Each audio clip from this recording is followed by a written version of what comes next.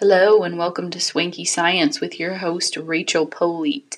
Today we're going to talk about using technology with the topic of life science and the subtopics of human body systems, plants, ecosystems, and cells and their parts. I want to start off by describing why I chose these particular topics. I'm a 5th grade science teacher, and a big topic that contains a lot of our standards is life science. And I honestly struggle with the projects our book recommends. They just aren't feasible for my classroom. So I have to rely on a lot of technology.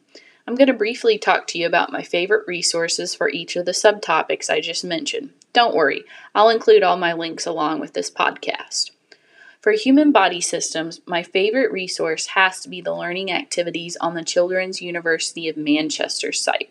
So what's really cool about this site is that they've teamed up with all these different doctors to give information about how the body works. They also have this interactive slideshow where students can click buttons to perform different actions. For example, on the skeleton slideshow, there is a picture of a man, and if the student clicks a button, it shows a skeleton. Moving on to plants, my favorite resource is Study Jams. I use this resource a lot in my classroom because they have animated videos to cover a variety of science topics, and usually a quiz or other activity to go along with it.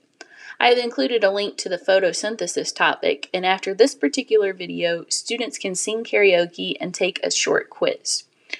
For ecosystems, I found this great podcast over how oxpecker birds help rhinos detect when poachers are nearby.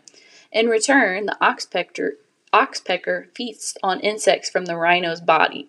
This podcast is about 3 minutes long, but really packs a lot of interesting information in. This podcast would be great for discussions over symbiotic relationships among organisms.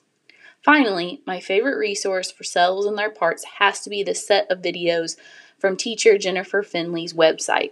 I am very much a visual and musical learner, and this site has great links to videos that optimize these styles. Your students won't be able to stop talking about them, and I speak from experience. I hope these resources can be a benefit to your classroom. Please subscribe or drop a comment below.